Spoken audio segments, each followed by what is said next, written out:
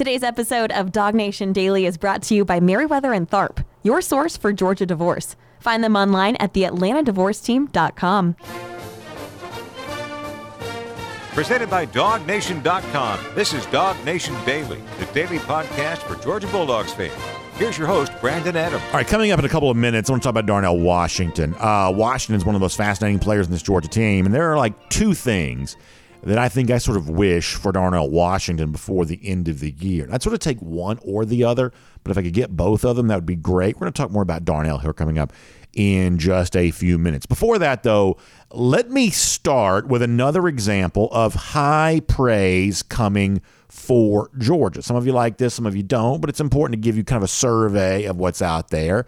There's a guy named Joel Klatt. Now, I like Klatt as an analyst. At one point in time, though, he was probably kind of leaning into that sort of anti-SEC shtick a little bit. I guess easy for me to say. The anti-SEC shtick, a little bit like Danny Cannell was. I think Cannell finally owned that corner so much that Joel decided just to be a regular analyst. And I think since making the decision to be just sort of a regular analyst, I think he's become a pretty good one. He works for Fox, so you may not see him a ton. Georgia doesn't play on that network currently, but I think he's a pretty good analyst, and he was doing one of his little video type things, a little bit like how we maybe do around here, and he was talking about how for Georgia, when he looks at all the things that make Georgia different here right now, you see improved performance maybe, but maybe an improved mindset for Georgia that stands at the forefront of the success they've enjoyed through 3 games. Klatt's a good analyst. I think this is a pretty good breakdown of UGA. I think most of you will agree with it. This is Joel Klatt from the internet here this week. Take a listen to the Fox analyst. Are they deep? Yes. Are they talented? Yes. They recruited ridiculously well. Are they better on offense? Yes. Are they more explosive? Yes. Do they have better players on the outside? Yes. Bowers, looking at you. Is their quarterback playing better? Yes. All of it. But it's not just about that, because they were talented before. This team, by the way, probably isn't more talented than last year, but they have something that the other teams at Georgia haven't had, and that is confidence. Here's what it boils down to. Georgia is playing like a team that doesn't just think that they're really good, they know that they're really good. When did that happen? You can say, well, they won a national championship. Yeah, they won a national championship. It's not about the ring and it's not about the trophy. It's about who they beat. They could not beat Alabama, and they finally did it. I think that's actually a really good breakdown from Joel Klatt there, and I think what he says kind of makes some sense. And it's a little bit of a pushback against what I think is a more common narrative and, frankly, a little bit of a tiresome narrative of, oh, you got to be careful after 3 games. You don't get too confident. We would all understand there's, a degree to which that's probably true. But that also becomes a little tiresome after a while because you sort of hear that everywhere you turn. Oh, be careful. You don't get too confident. Don't start believing in yourself too much. Do you lose your edge? Do you lose your focus? I mean, obviously that is worth considering, but I think what Joel Klatt says there is, what if you turned that narrative upside down and you considered something different? What if the increased confidence that Georgia has is actually making it better? Because they're clearly having fun. On Saturday, that was one of the things you would define about that day. Smiles on faces, pats on backs, players appearing to feel connected to each other. They're blocking for each other. They're celebrating good moments for each other. It sort of seems like the increased confidence that Georgia has, that Joel Klatt says they have, may be making them a better team. And I think that's worth considering the possibility that might be true. And you don't want to get too confident. We all understand that. We're all fully briefed on rat poison being a bad thing. We've heard that 1,000 times by now. But maybe we should consider the opposite side of that coin there a little bit there too, is that Georgia kicked in a pretty big door last year, not just winning the national championship, but the team that it beat to win that national title. And all of a sudden now you don't have to hear 40 years anymore. You don't have to hear really any of that kind of stuff anymore. You don't have to hear any of those things to be said about you anymore. All of a sudden now you're able to kind of go out there and just see just how good you can be. And Georgia in that position through 3 games, I think this team, coaches, players, they seem to be having a lot of fun with all of that. I think that Joel Klatt's words are accurate and probably very well said. Now, the player who maybe embodies all of this the most, I believe, may be Georgia quarterback Stetson Bennett. There was one moment from after the game there on Saturday where he was kind of asked about the precision of the Georgia offense, the standard that they're seeking on offense. Remember, they had a game to begin the season with touchdowns on 7 consecutive drives. That is perfection. That is every available yard, every available point, 7 consecutive drives. So right now you're talking about a Georgia offense that is playing at a level that's pretty close to perfect at times. And that standard that Georgia's setting for itself, certainly when Stetson talked about that after the game on Saturday, he spoke with some of that confidence that Joel Klatt says he sees in UGA. Here is Stetson from the game in Columbia on Saturday. Yeah, I mean, it was satisfying, but, going into this week, you want to get better, and then you start, you expect perfection, right? It's never going to be that, but you expect that, and so once it happens, you're like, all right, good, next try. So that's a confident quarterback that you're hearing right there. That is a leader of this team. That is a guy who is setting the standard and help describing the standard, performing to that standard for Georgia each and every Saturday. And when Joel Klatt says the things that he's saying, when other analysts, we played you the Peter Burns audio earlier this week, or talking head, pundit types, when they're talking about Georgia right now, they're talking about a team reflected by the words that a guy like Stetson Bennett uses right there. And it is really interesting to hear the conversation around Bennett here at the moment. Like, this is a guy who has gone, we would say, from being a good story, which he has been now for quite some time, to actually just being a good player and a key part of a Georgia offense that's playing better than it ever has in program history through 3 games, I would say. And, certainly at a statistical level, far better than it was a couple of years ago, and really each year the Todd Monken offense seemingly getting better and better and better, and so far through 3 games has been better than it ever has been, and Bennett's been a big part of that. So it is actually sort of a natural progression here that the quarterback of a team enjoying that kind of success, playing with the kind of confidence that Joel Klatt says he sees, it is only a natural progression that, of course, a quarterback like that would be a part of the Heisman Trophy conversation. And so I've been thinking about this for the last few days, and I kind of wanted to spend a couple of minutes here on the show right now in light of what national media types are saying about Georgia and the way in which Stetson Bennett's kind of a catalyst for this. We've kind of gone from what we said during the offseason, which was at the odds that were available to Bennett, that was kind of an easy, long shot type bet that the overall odds were probably better than he was given credit for during the offseason. I think everybody kind of looked at that and thought, well, if Georgia's as good as it can be, then Bennett may have better odds than this. And all of a sudden now it's kind of gone from being kind of this sort of like cute thing or kind of fun consideration to now it's just real. That as you start to move into the heart of the season, getting ready to transition to October, getting back into SEC play again on Saturday, you start to think about more than just, hey, could Stetson Bennett be a Heisman finalist, could be a part of the Heisman conversation? You start to wonder, could he actually win the dadgum award? Could he actually go out there and do that here this year? And obviously a lot still needs to happen for any player to win the Heisman Trophy, whether it be Bennett on Georgia or any other player on any other team.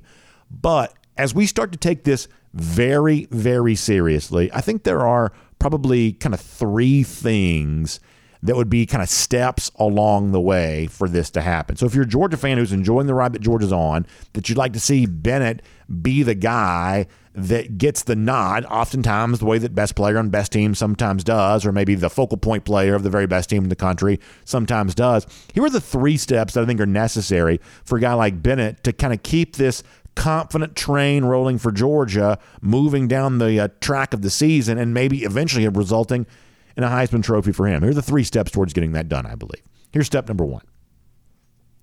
There are some guys you're going to have to root against. And if you want the Bennett story to continue to be at the forefront of college football, then you probably got to root a little bit against the Ohio State quarterback, C.J. Stroud. Now, some of you would say, done, easy to do. And I would say, I understand where you're coming from on that. Most of us don't really like Ohio State very much. But Stroud is one of those guys that we haven't really seen him in big spots yet. I think on Saturday against Wisconsin, I think this may be a game in which Ryan Day looks to get his offense going a little bit. I think the Notre Dame game to begin the season was a little bit of a showcase for the defense. I think they try to turn up the offense a little bit against Wisconsin on Saturday. So we could see some growing hype for C.J. Stroud a little bit after Saturday. If you're a Georgia fan, you want Bennett to be a part of that Heisman conversation, you probably got to root against Stroud. Most of you do that already anyway. I think Bryce Young is probably a little bit of the same kind of deal, but here's the fact.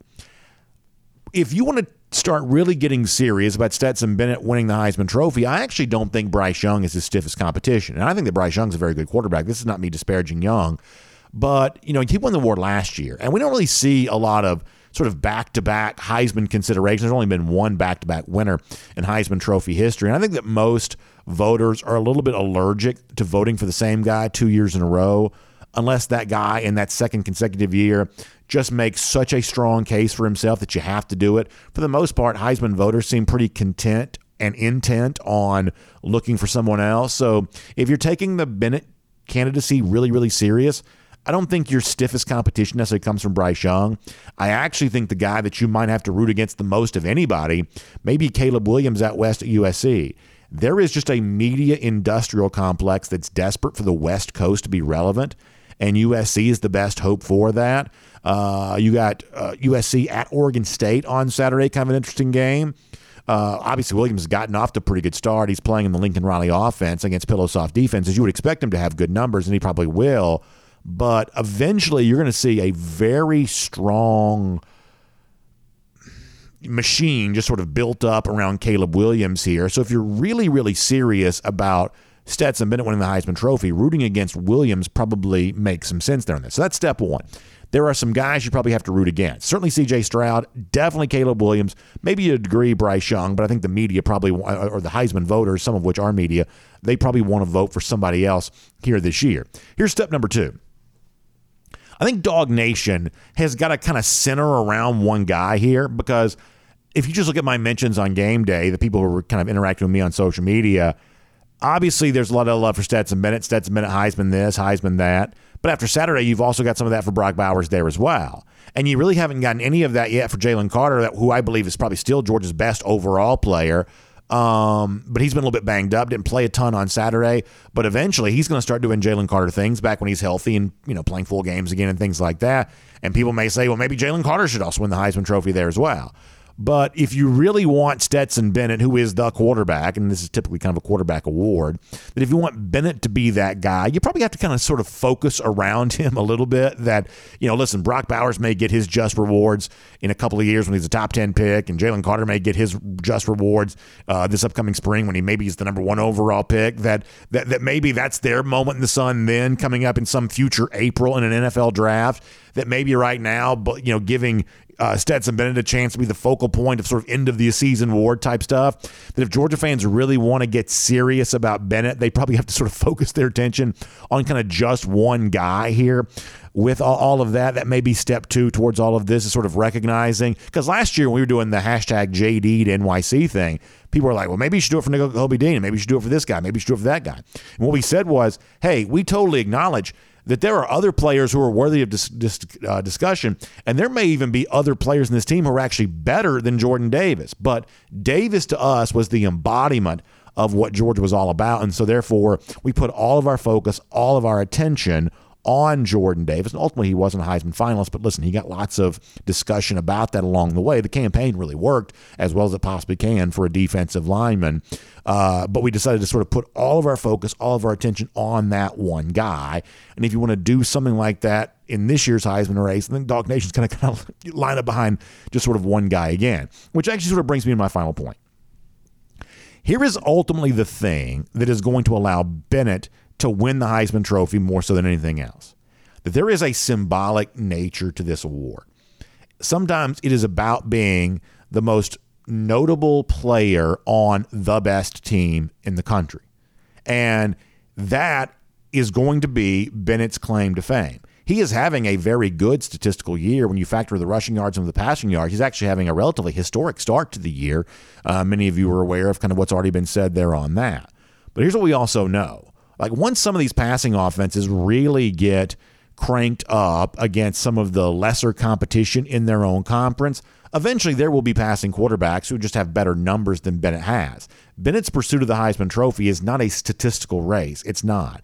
It is about being a quarterback leading a better team than Ohio State or USC or Alabama or anybody else that might be a part of this conversation. This is one of the reasons why we're making such a big deal about hashtag Go for 2 in 22. We believe that that's actually the best recipe possible for Stetson Bennett to win the Heisman Trophy. It doesn't have to be Stet to NYC the way it was with Jordan Davis last year.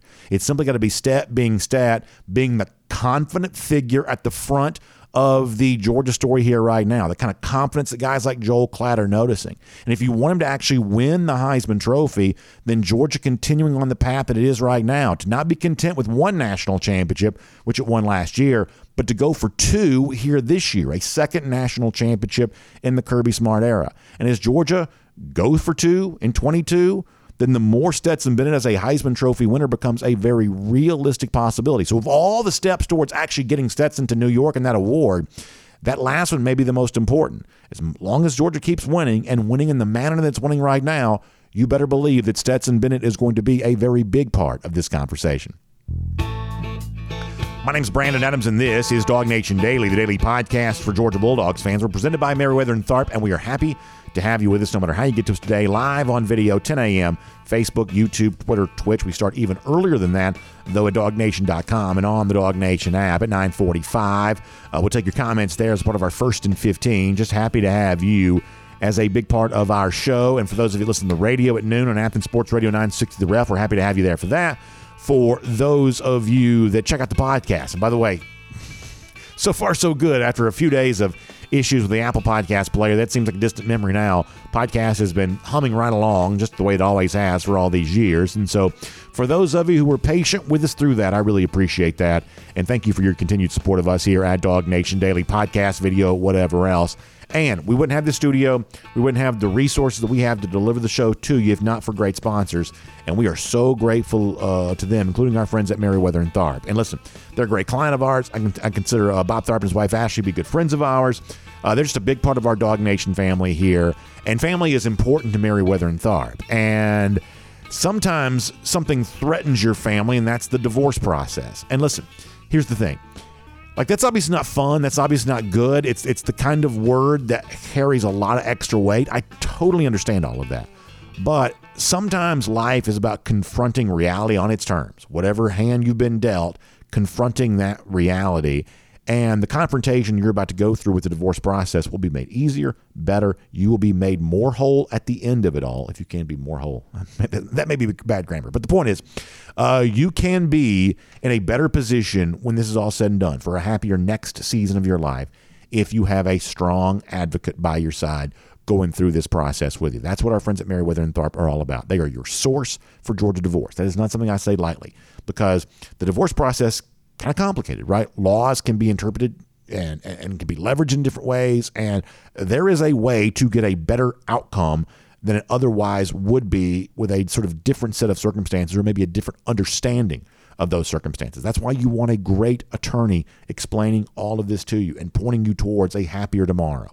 So I wholeheartedly encourage you, even if you think divorce might be consideration for you, to reach out and find online the AtlantaDivorceTeam.com. And this is not a pressure situation. When you go to the website, you're on your own to search blog posts and podcasts and just maybe kind of just sort of dip a toe into the water of, okay, what would this mean? How does this go?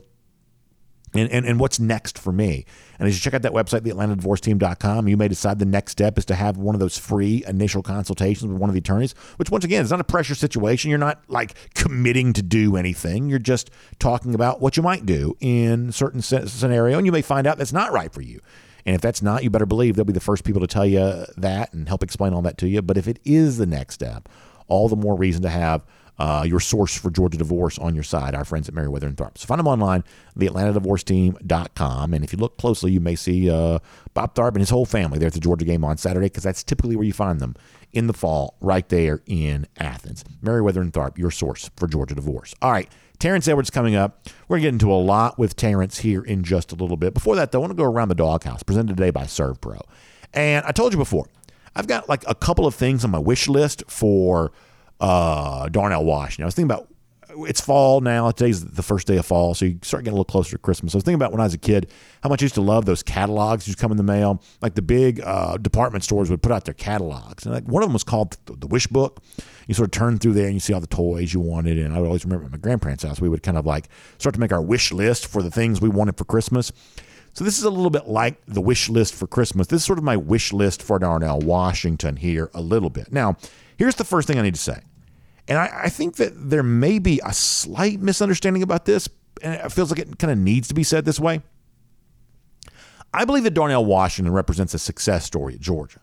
I'm not quite so sure that everybody fully understands that necessarily. I'm going to kind of explain more about why I think that is.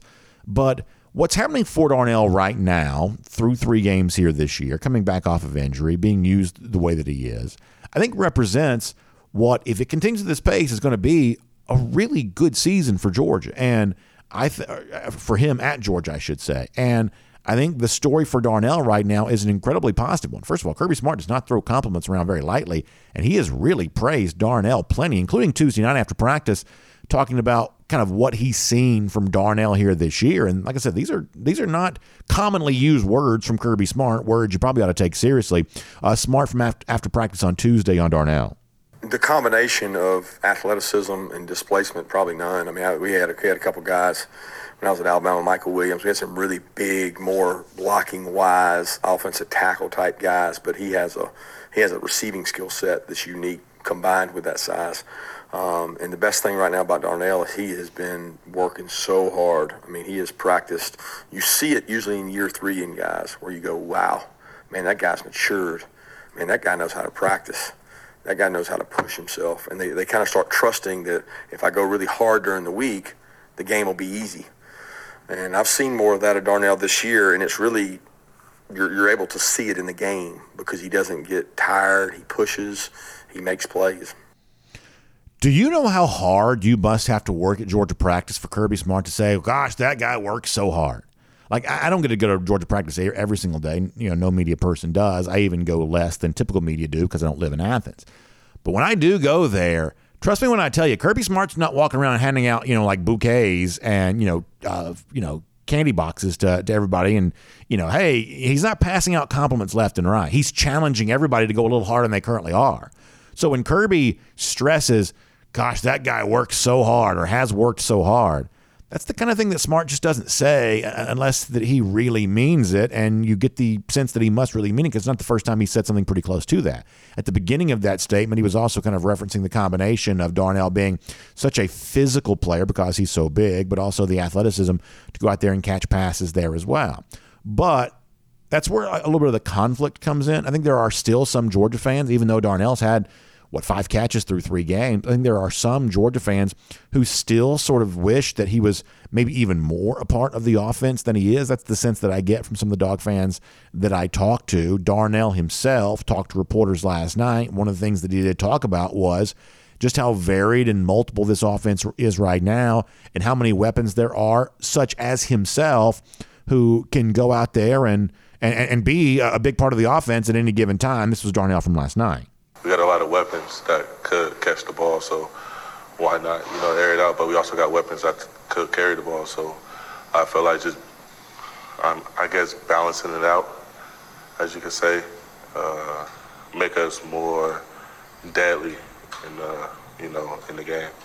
So that's Darnell talking about the state of the offense. He also kind of talked a little bit about what Kirby Smart had given him credit for, the way that he's worked and the way that he's learned how to be a good practicer, to be kind of a part of this program on a daily basis and give his all to UGA, something that everyone that's been close to him has said that he's done so far in the months leading up to the season and during the season there as well. And he kind of talked some yesterday about kind of that process day to day, being the best version of himself that he can be. A little bit more from Darnell Washington here. I feel like we just take everything day by day, as in like we just stay on our schedule, as in what we did last year, how we practice, just a routine, and we just adapt to the routine, and that's kind of how we go with that. So that's Darnell getting credit for being a good practicer, talking about that himself, also saying, hey, I'm a big part of a very successful offense right now, and some Georgia fans saying, boy, wouldn't it be nice to get a little bit more from Darnell? Let's give you some context here for a moment. So Darnell is 5th on the team in catches with 5 catches for 81 yards through 3 games. Now, this is why I believe that it's a successful season thus far for Darnell. Georgia played 15 games last year. The hope, and I would say, dare say, assumption is that Georgia will play 15 games this year, which means a trip to the national title game at least.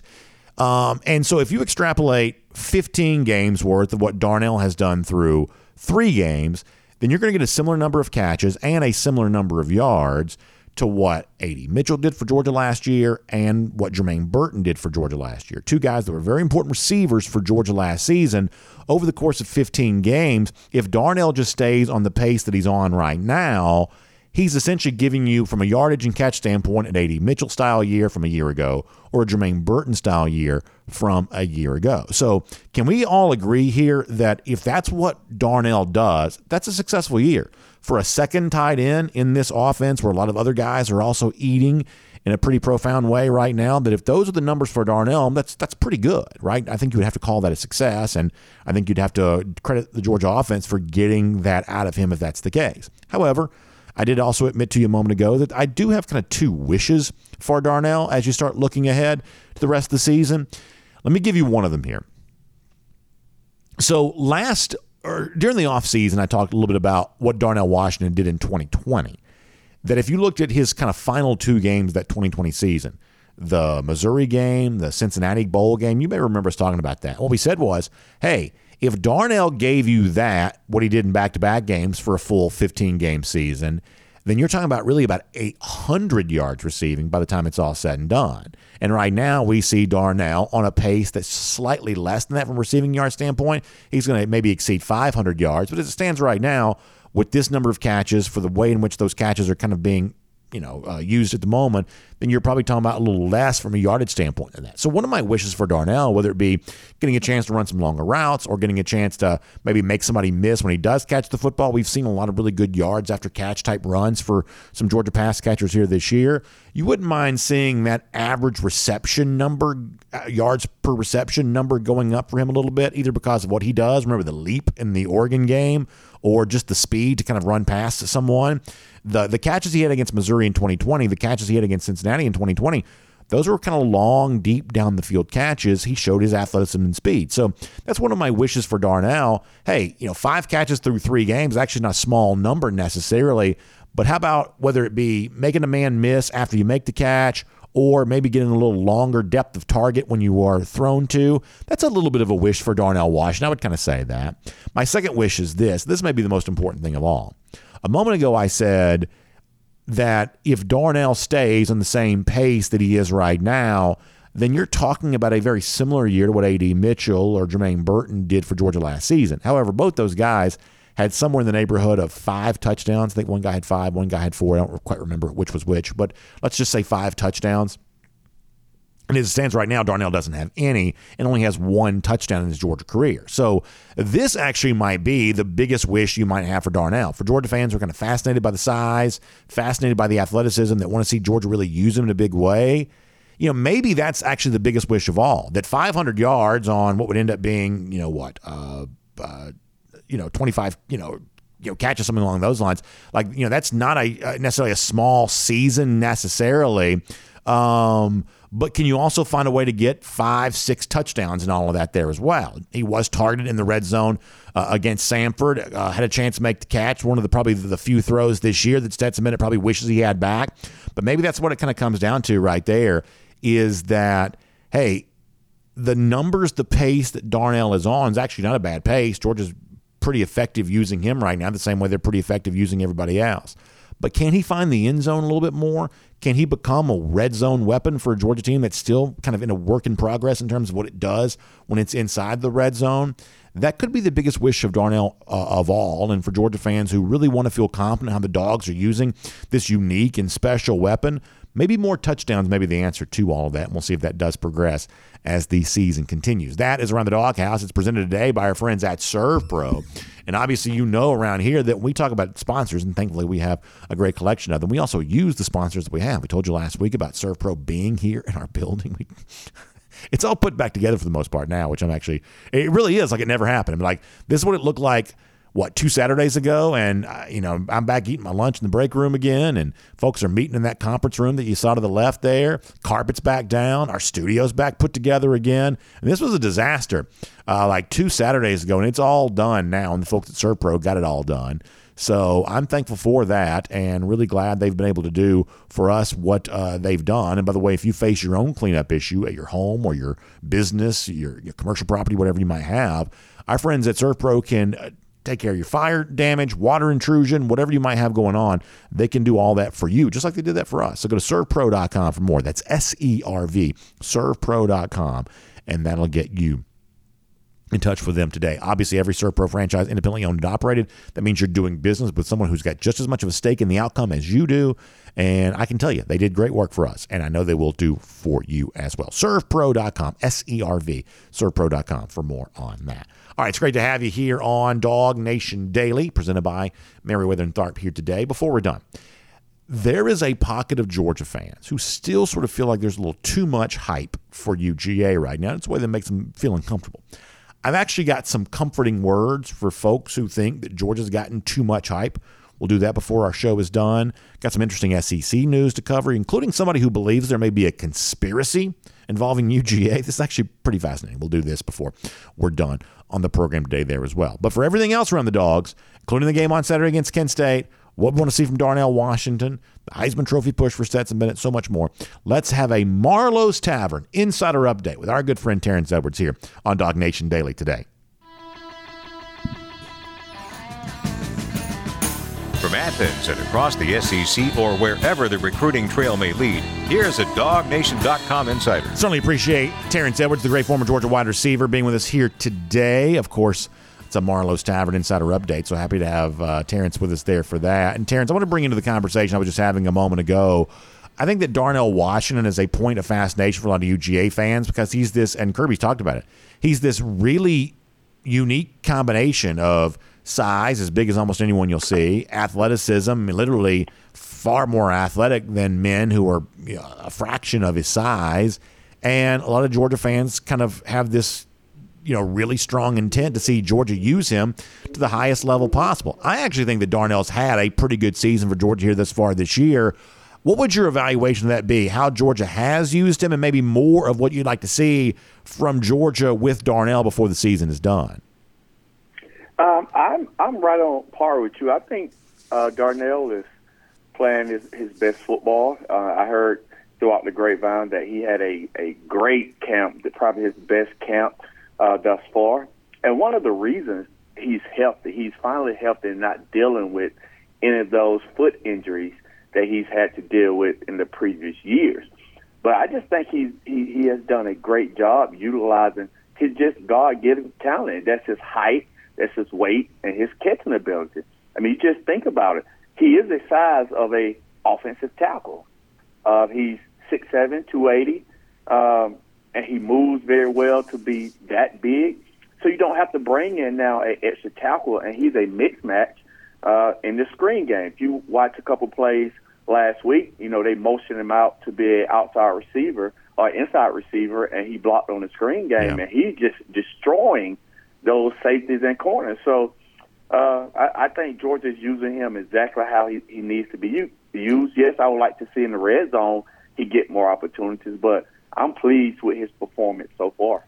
So I'm not an X's and O's expert. I don't pretend to be one. That's not, the shtick that I'm trying to cultivate around here. But when I'm watching the game, you just pointed out something I'm always fascinated by, that when you put these tight ends on the move, and a guy like Darnell Washington here, there as well, in kind of like sort of a lead blocking situation, and you put whether it be a running back on a screenplay or receiver kind of going in motion behind that.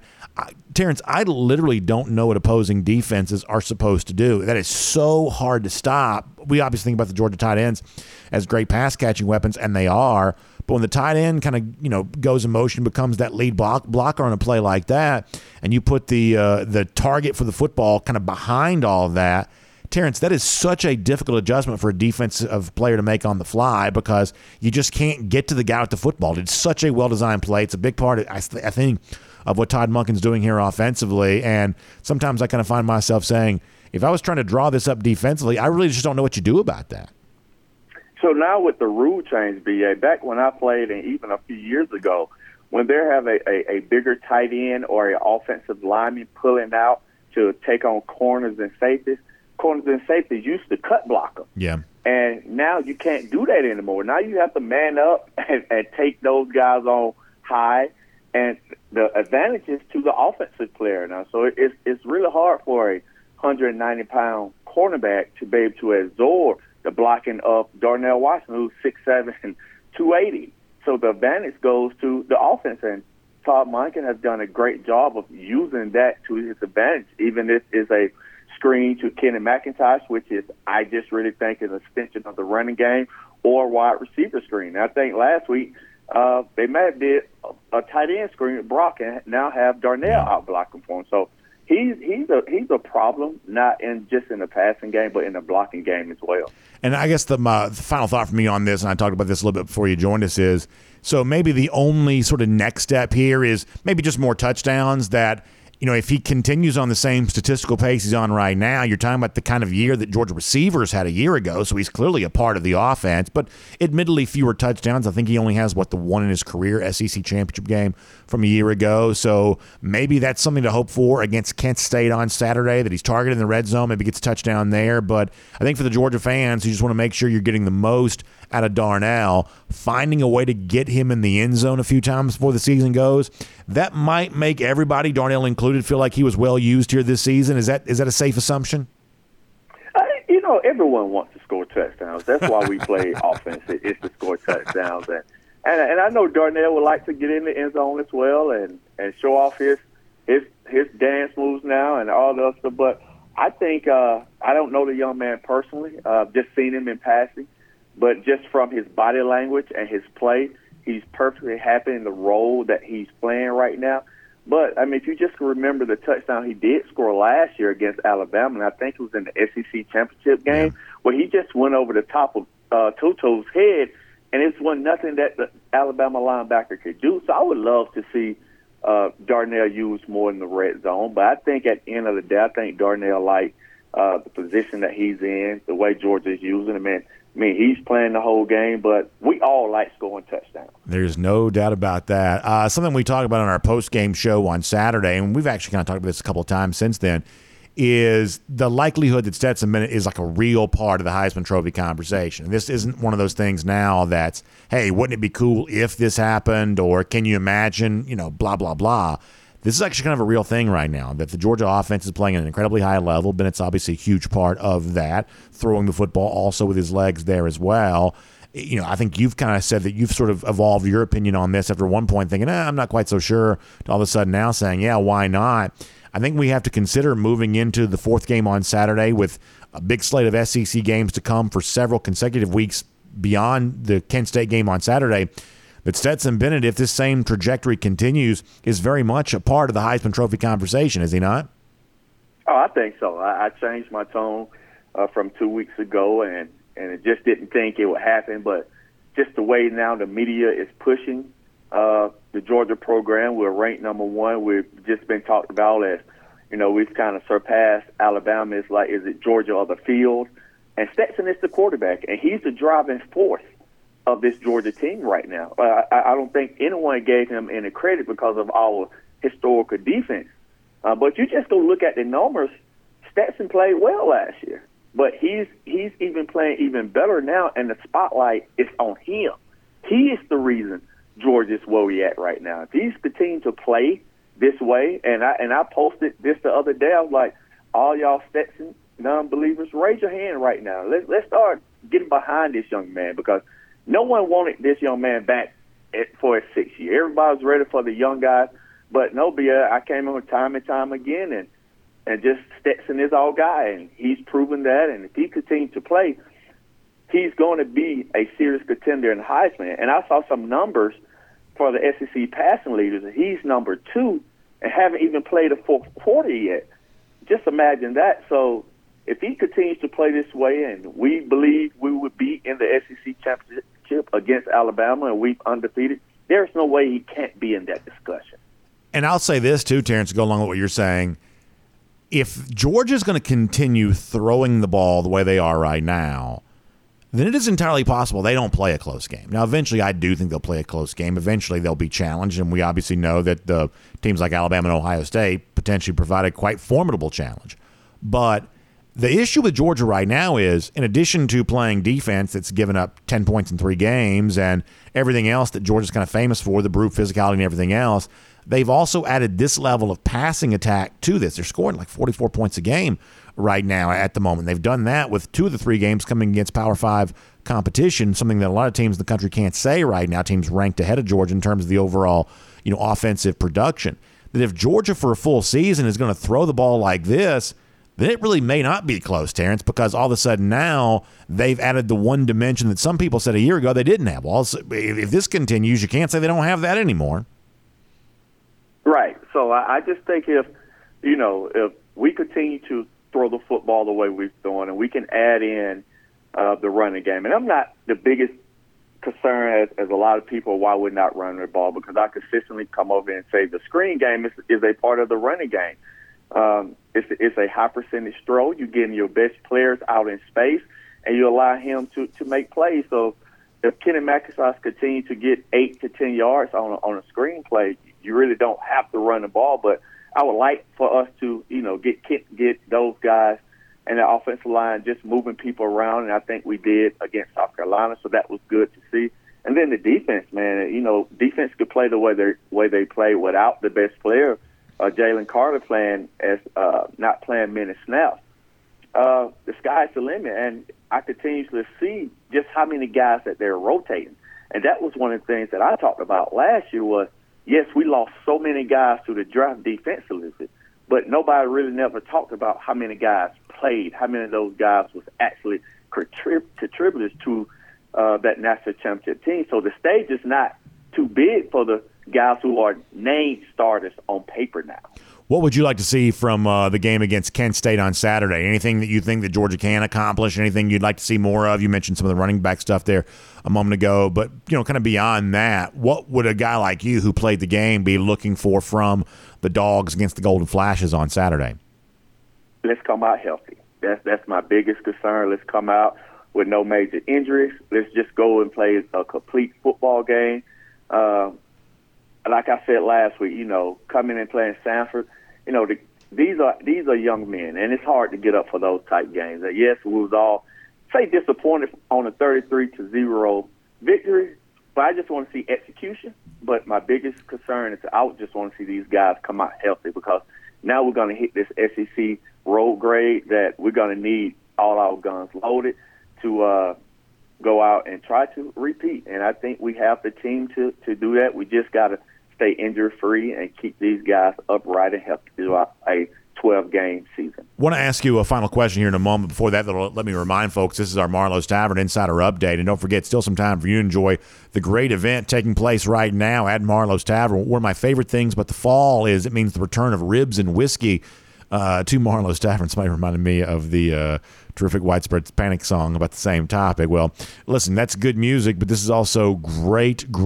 food and delicious cocktails there as well. That is what Marlowe's Tavern is all about. The great barbecue item, and they're like the special rubs and sauces you can get to go with the ribs.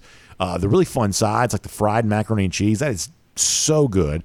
How about bourbon bread pudding for dessert? Kind of one of the cool things they have going on this time of year. And I said before, anytime Marlowe's got some sort of special menu items going on, they'll have some great cocktails to pair with that. The ribs and whiskey event, no different. So stop by the tavern right there in your neighborhood or check out marlowstavern.com for more about a great time of year to be at Marlowe's Tavern with the ribs and whiskey event as we head towards the fall. This is good stuff, but you got to take advantage of this before really too much longer. So get there now and enjoy all of this as we kind of finish off the month here with some great stuff with the ribs and whiskey there at Marlowe's Tavern. All right, Terrence, I want to finish with this. This is a question that we're getting a lot here right now. This is obviously a guy that you know very well. Now in Alabama, Jermaine Burton. And some Georgia fans, have kind of noticed that maybe the stat line for Burton may not be what he thought it was going to be going to Tuscaloosa. And certainly Nick Saban kind of bragged a little bit about what he thought he was going to be able to do with Jermaine from a stat standpoint compared to what he maybe Saban insinuated he was not doing there at UGA. And thus far, through 3 games for Burton, that hasn't necessarily been true there in Tuscaloosa. I like Jermaine. I don't have a bad word to say about him, and don't even really wish him all that, ill, even though he went to a rival like Alabama. But this is the kind of thing that's also getting a lot of attention for UGA fans, primarily because of some of the stuff that Nick Saban said about this. Do you think that Jermaine is happy at Alabama right now? Yes. Yes, he is still happy. If you go and look at the games closely, the last 2 games, if Bryce Young hit him on 2 deep passes, his numbers will look better than they are now. I think he's happy. A lot of people want to speculate of why he left, and no one knows but him and the people that are close to him. the reason why he left. And I just say this. George is happy. Jermaine is happy. We all should be happy and move on. Well, I think that's well said, Terrence, and that's why I'm glad you had a chance to speak on that issue here today. And, of course, we always appreciate you being with us for our Marlowe's Tavern Insider Update. Really good stuff from you each and every week, and we'll look forward to seeing you this Saturday for the Dog Nation postgame show there as well, hopefully talking about another dominant UGA victory. So, Terrence, thanks for your time, and we will look forward to talking to you then. Thanks, B.A. Good stuff there from Terrence Edwards. And before we roll on here, so this is not so much an announcement as it is kind of a brainstorming session. That's sort of an idea that I had.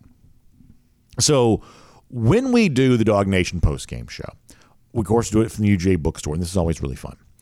One of the things that a lot of you like to do is you like to come over and say hello to us there at the UGA bookstore, which I'm always very grateful for. We're up there on the second floor of the UGA bookstore. We do the postgame show there each and every day, and that's all, or each and every Saturday for the home game. That's always a lot of fun. But this year, we've also done something else for our postgame show, and I would say it's been really well received. We've been taking Zoom calls, right? So it's kind of like the old school, call-in radio show type thing. You get a chance to come on and vent about the dogs, what you like. So far, it's been mostly what you like because Georgia's obviously dominated in the 3 games that it's played. So I would say through 3 games of doing that this year, that's gone really well. We've had some really good commenters and really fun, and Terrence is our co-host there for that. So the whole thing has been really great. But I also had the idea for the game on Saturday. I think we're going to try this, and we're going to kick it up a notch, maybe. So this is what I want to try. If you want to be a part of the post-game show and you're there in Athens on Saturday, come see us at the second floor of the UGA bookstore. And what we're going to try to do is we're going to try to bring a few of you on live there from the bookstore. Now, what we'll probably have to do is, and I'll be talking during the show, so hopefully I'll have somebody there to help me out with this. We may have to kind of form a little bit of a line, a little bit of a queue, if you will, and we'll bring you on, and I'll kind of, talk to you for a little bit, just the same way that a Zoom caller might.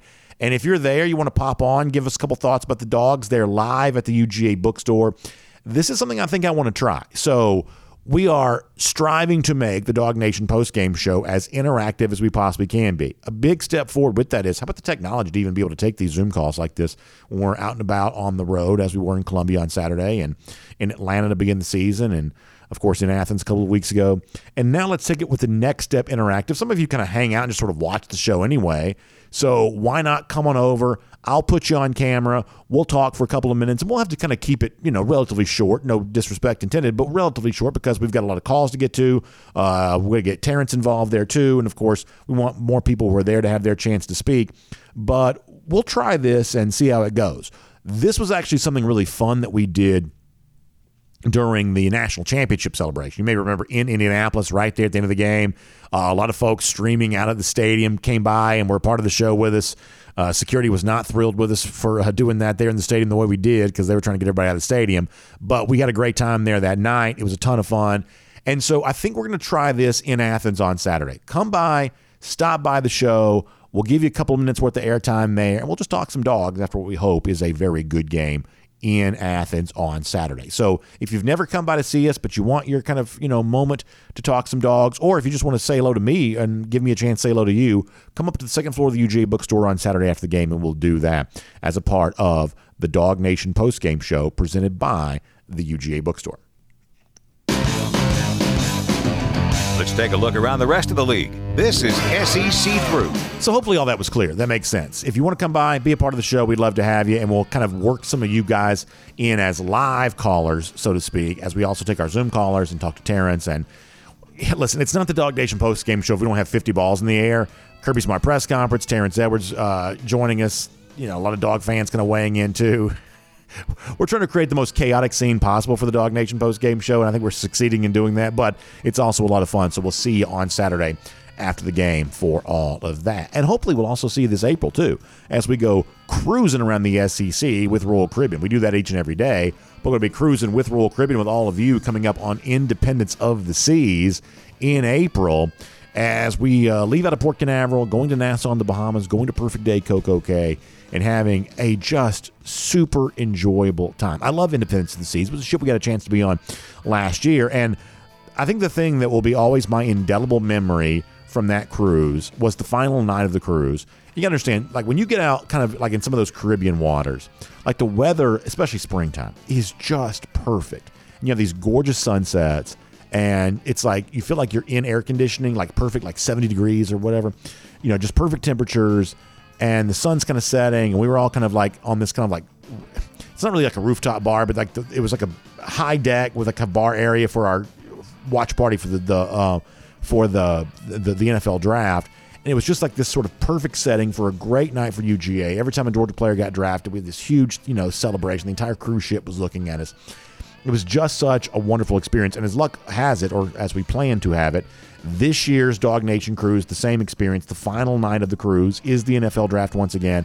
And we think it's going to be a huge draft party for the dogs once again, at least with several dogs prominently a part of all of that. So it's going to be a great way to close out our second cruise with Dog Nation. And in addition to the specialty Dog Nation events, you also get the regular stuff that makes Independence of the Seas so fun with the Royal Caribbean. Great specialty restaurants, terrific bars, a trip to Coco Cay, Perfect Day Coco Cay, and the wonderful private island oasis that is.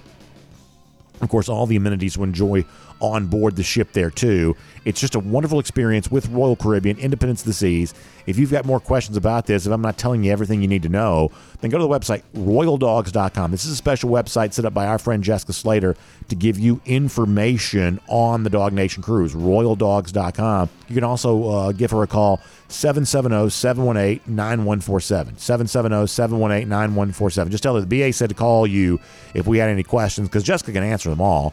And you'll find out that it really is as fun as I say it's going to be. And you should also go ahead and book your other cruises. I've got a couple of what I'm calling practice cruises to get ready for the big one there in April. I've got a getaway on Wonder of the Seas coming up in December, which I'm really excited about. Another cruise coming up in February, which I'm really excited about. And then a great chance to be with all of you there in April. And Jessica Slater is the one that I trust to book all of my Royal Caribbean cruise vacations. So call her, 770-718-9147, 770-718-9147, or check out royaldogs.com for more information. All right, let's get some cruising around the SEC news, courtesy of Royal Caribbean. Matt Hayes is a writer that some of y'all sometimes kind of... I guess, I don't know, maybe he said something in the past that some of y'all don't like, because sometimes I get some pushback from some of y'all about Matt Hayes. I think he's kind of an interesting writer, and this is certainly an example of digging deep for content. So at Saturday Down South, he had a piece up about the fact that Georgia is not going to Texas A&M next year. And he sort of suggests that must be some sort of conspiracy, because from the time that A&M has been in the league, dating back to 2012, up until now, and even next year in 2023, Georgia's actually only played Texas A&M one time. That was in 2019. And they've never been to College Station. And so Hayes sort of suggests this is a conspiracy because over that same span, Florida is about to be in College Station 3 different times. 2012, 2020, and coming up here soon there as well. And he says there's an imbalance here that must be a conspiracy. Now, here's what I'll tell you. It's obviously bizarre that Georgia hasn't played at College Station yet. Technically, I don't think they were scheduled to play there until 2024. So there is a rotation in place. And listen, a lot of people don't like that rotation. And that's one of the reasons why the SEC is about to change its scheduling model. And by the way, I guess if it changes it soon enough, then Georgia may still not go to College Station in 2024. But the scheduling model is what it is. And that's why, Georgia hasn't been to College Station yet. And people say, well, if that's the case, then how come Florida's about to be there for the 3rd time? As Hayes somewhat pointed out in his piece, but probably could have dug deeper into, 2020 was a weird year. Georgia played Arkansas 2 consecutive years in 2020 and 2021, something it wasn't supposed to do. The SEC in 2020, as all of you will remember, was scrambling just to have a season. And when the SEC Network came on TV that sort of late summer day to announce what the 2020 schedule was going to look like, I don't think any of us knew what to expect there on all of that. We weren't sure how many of Georgia's normal opponents was going to keep and how normal the schedule was going to look. Come to find out it was a bit more normal than not, but there were extra games added because you didn't play your non-conference games at all that year. And so 2020 literally doesn't count. Now, the other thing the SEC office told Hayes about the 2012 season is that also didn't count really for Florida either, because that was kind of like a gap year or a bridge year, whatever it was called. And the thing that I don't believe that Hayes brought up in his piece, which is kind of an important part of all this, is it's much the same way that Florida has kind of gone to College Station sort of more than its fair share over the course of this sort of decade plus span. Georgia also, during that same tenure, 2011 and 2012, or I should say 2012 and 2013, went to Auburn in back-to-back years. So it's not like Georgia's gotten some sort of break from the SEC schedule by not going to College Station. For a long time, it was a big thorn in all of our sides that Georgia had to play at Auburn in back-to-back years. So Georgia certainly took one for the league there as well. Florida going to College Station a couple of extra times is simply their version of that. But it's not like Georgia hasn't had to swallow hard on a couple of things related to the SEC scheduling stuff.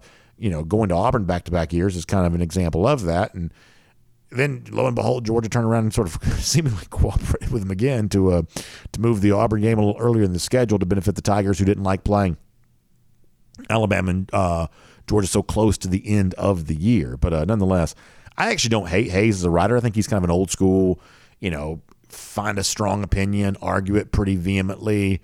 I don't mind Matt Hayes as a columnist. That's a guy I grew up reading the Sporting News.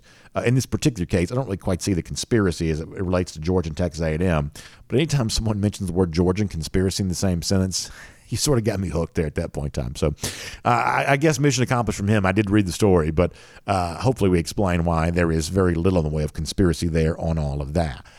There's some hype growing around this Florida-Tennessee game, which I think is pretty interesting. A couple of notes that, or at least a note that I've learned, which I think is kind of interesting. This is actually the most, according to people who follow this for a long time, Tennessee is a 10.5-point favorite against Florida right now. This is the most that Tennessee is believed to have ever been favored in this series, even dating back, like I say, the 1970s. We've never seen an instance in which Tennessee was this big of a favorite against Florida previous to this. About a touchdown, the most Tennessee's ever been favored versus Florida, but now double digits for this game. So it kind of goes into the theme we've had all week long as we talked about this. Is this just simply too much too soon? For a Tennessee team that's only in the second year of Josh Heupel and really kind of struggled to win some SEC games and not necessarily a dominant team against the spread in SEC play, are they really in their own stadium with game day there and national CBS audience there? Are they really able to come out and make a big statement on Saturday? I think they'll win the game. I'm not quite so sure they're able to make this big statement on Saturday that some people think they're supposed to. But if they do, then all of a sudden you start thinking about November coming here to Athens. All of a sudden that game starts to feel a little bit bigger because of all of that. And also keep my eye on, is it Jack Miller? Is it the name of the backup quarterback for Florida who's been injured? I'd keep my eye on that situation a little bit. Not because I think that Florida's looking to replace Anthony Richardson. I don't believe they are.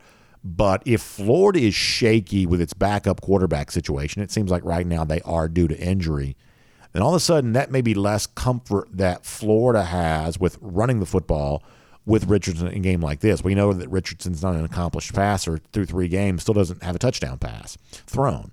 But he is obviously a dangerous guy with his legs. However, you may not feel quite so comfortable running him as much as you want to if you don't really feel like you have a backup quarterback behind him. So typically we don't talk much about injuries for guys we don't expect to play. But in Miller's case for Florida, the backup quarterback, if he really is banged up, unable to go, then that could change the way that Anthony Richardson is used in a game like this, and that's probably worth considering. And then finally, Jalen Hale, 4-star wide receiver. This is a guy we've talked about before, has committed to Alabama, so the Crimson Tide gets themselves a pretty good wide receiver there. And, of course, from a receiver standpoint, you start thinking about Tyler Williams, who's, within days of making his decision. Obviously, Georgia has been a big-time competitor for Williams' services quite some time. On tomorrow's edition of our show, we'll ask Jeff Sentell if that still remains true in these final days before the decision takes place and kind of how Tyler Williams expects to spend his weekend prior to making his announcement coming up. And then Hakeem Williams is also a name that's been out there as well, and he's getting closer to making a decision too. But one of these receiver dominoes to fall has fallen. Jalen Hale has chosen Alabama. And by the way, Alabama putting together a very impressive, as you would expect them to do, 2023 recruiting class from an elite recruiting standpoint. Sort of high-end names, they're probably doing better than just about anybody is right now. So good recruiting success for Alabama. Hale, the latest example of that. Georgia looking at wide receiver announcements the next few days with a lot of attention, and we'll get Jeff Sentell more of that on Friday. For now, we'll call this Cruising Around the SEC, courtesy of Royal Caribbean. Now, the start of this show seems like 6 hours ago because we just kind of got into a little bit of a habit of doing some long shows.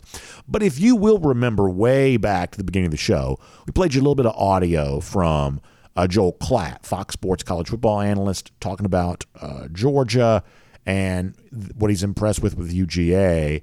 In another portion of that clip, Klatt kind of took it to another level in terms of what he used to see from Georgia's arch nemesis Alabama that he sort of thinks is now kind of true of UGA. This is interesting, and I want to kind of give you a little bit of a topic on the other side of this. Let me let you hear Joel Klatt first on just how good he thinks Georgia is right now. Some years we would be asking the question right about now, end of September, that we would be asking, or middle of September, is it Alabama or the field in college football? Is it Bama or the field for the national championship? And so for the first time in well over a decade, it's not Bama that you put into that sentence. It's Georgia. Is it Georgia or the field? And judging by the way that they've played early this season, a conference game, a ranked matchup against Oregon, I'm taking Georgia. So I think that's kind of interesting. A lot of you don't like that. That sort of feels like too much hype for Georgia. I understand where you're coming from. That doesn't really bother me too bad. But I did want to address this for a moment. For the people who think, Joel Klatt saying what he said, Peter Burns saying what he said, other folks with the internet presence saying what they're saying, that's just too much hype for Georgia. Here's the one thing I think we need to all understand about the national landscape right now. We've had 3 weeks of the season, 4 weeks if you count week 0, but the national title contenders have all played 3 games here thus far, here this year.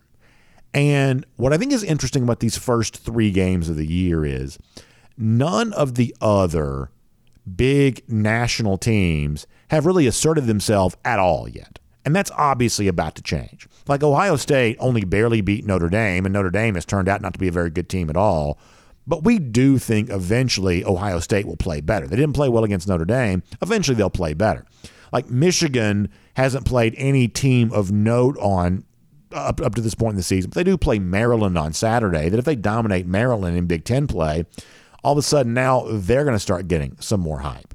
Like Clemson barely beat Georgia Tech. We think that Clemson will eventually play better. I'm honestly not sure it comes this Saturday against Wake Forest, but they could also be another team that kind of joins the national conversation at some point. I've told you before, you can set your watch to Alabama feeling a little disinterested in September.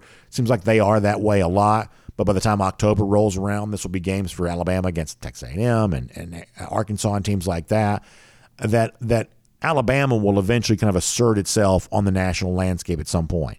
I think you do have to keep your eye a little bit on USC. They play Oregon State on Saturday. I think that's a pretty fascinating game. Oregon State's probably better than you realize. But USC's a team right now that obviously there's a great hope that they could make the west part of the country, the west coast of the country, relevant. So eventually they might get some hype. But through 3 weeks, the only 2 national teams that have any level of attention being paid to them whatsoever, Georgia, I'd say Oklahoma's a little bit of that, because of what they've done here through the first couple of weeks. But really, it's kind of Georgia in a category by itself. But even if Georgia keeps playing the way that it's playing right now, eventually someone else naturally is going to join that conversation. Bama, Ohio State, in the case of the Buckeyes or Michigan, that could come as soon as this week. Clemson, that's maybe true there as well. But eventually teams will join Georgia in the national conversation. So right now, the reason why it sort of feels like that Georgia is so far out in front of everybody else is partially due to the fact that we haven't seen the other title contenders play very many interesting games, and in a couple of instances, those teams didn't play their best game. But eventually, from that group that I just mentioned, 1 or 2 contenders will clearly emerge. And so for Georgia fans who think right now the Dogs are just getting too much hype, eventually there will be somebody else to absorb some of that hype. So at that point, you'll have a little bit less to worry about. So as we wrap up here today, of course, you'll notice that I'm wearing the Eddie T-shirt here. The official mascot of Dog Nation Daily, now represented on Dog Nation gear. If you go to the top of the page at dognation.com, you can find your link to get your own Eddie T-shirt. You can enjoy Eddie the Blind Squirrel right there on your T-shirt, the same way that I am here right now. We invite you to do that. Also, in our ongoing mockery of Florida, let's give out our golden shoe winner for today. Our buddy Matt Rukavina checking in on that. He says, here's how we deal with gators here in Houston. That's where Matt lives. Haul them off via tow truck because we know that they're junk. Ha, ha, ha. He gives you the hashtag golden shoe, which I love to see. I also noticed in that very large gator that the mouth is taped shut. I can't help but think if Dan Mullen's mouth had been taped shut last year, maybe he'd still be employed there at Florida. Maybe Mullen should have taken a cue from that lousy stinking gator. By the way, Gator Hater Updater, long time since Florida's won a national championship, about 5,005 days. Little palindrome number there on that. And Gator Hater Countdown, Dogs back in Jacksonville 37 days from right now, beating up on Florida. Again, that is our Gator Hater Countdown. We will see all of you tomorrow right here on Dog Nation Daily, presented by Merriweather and Tharp.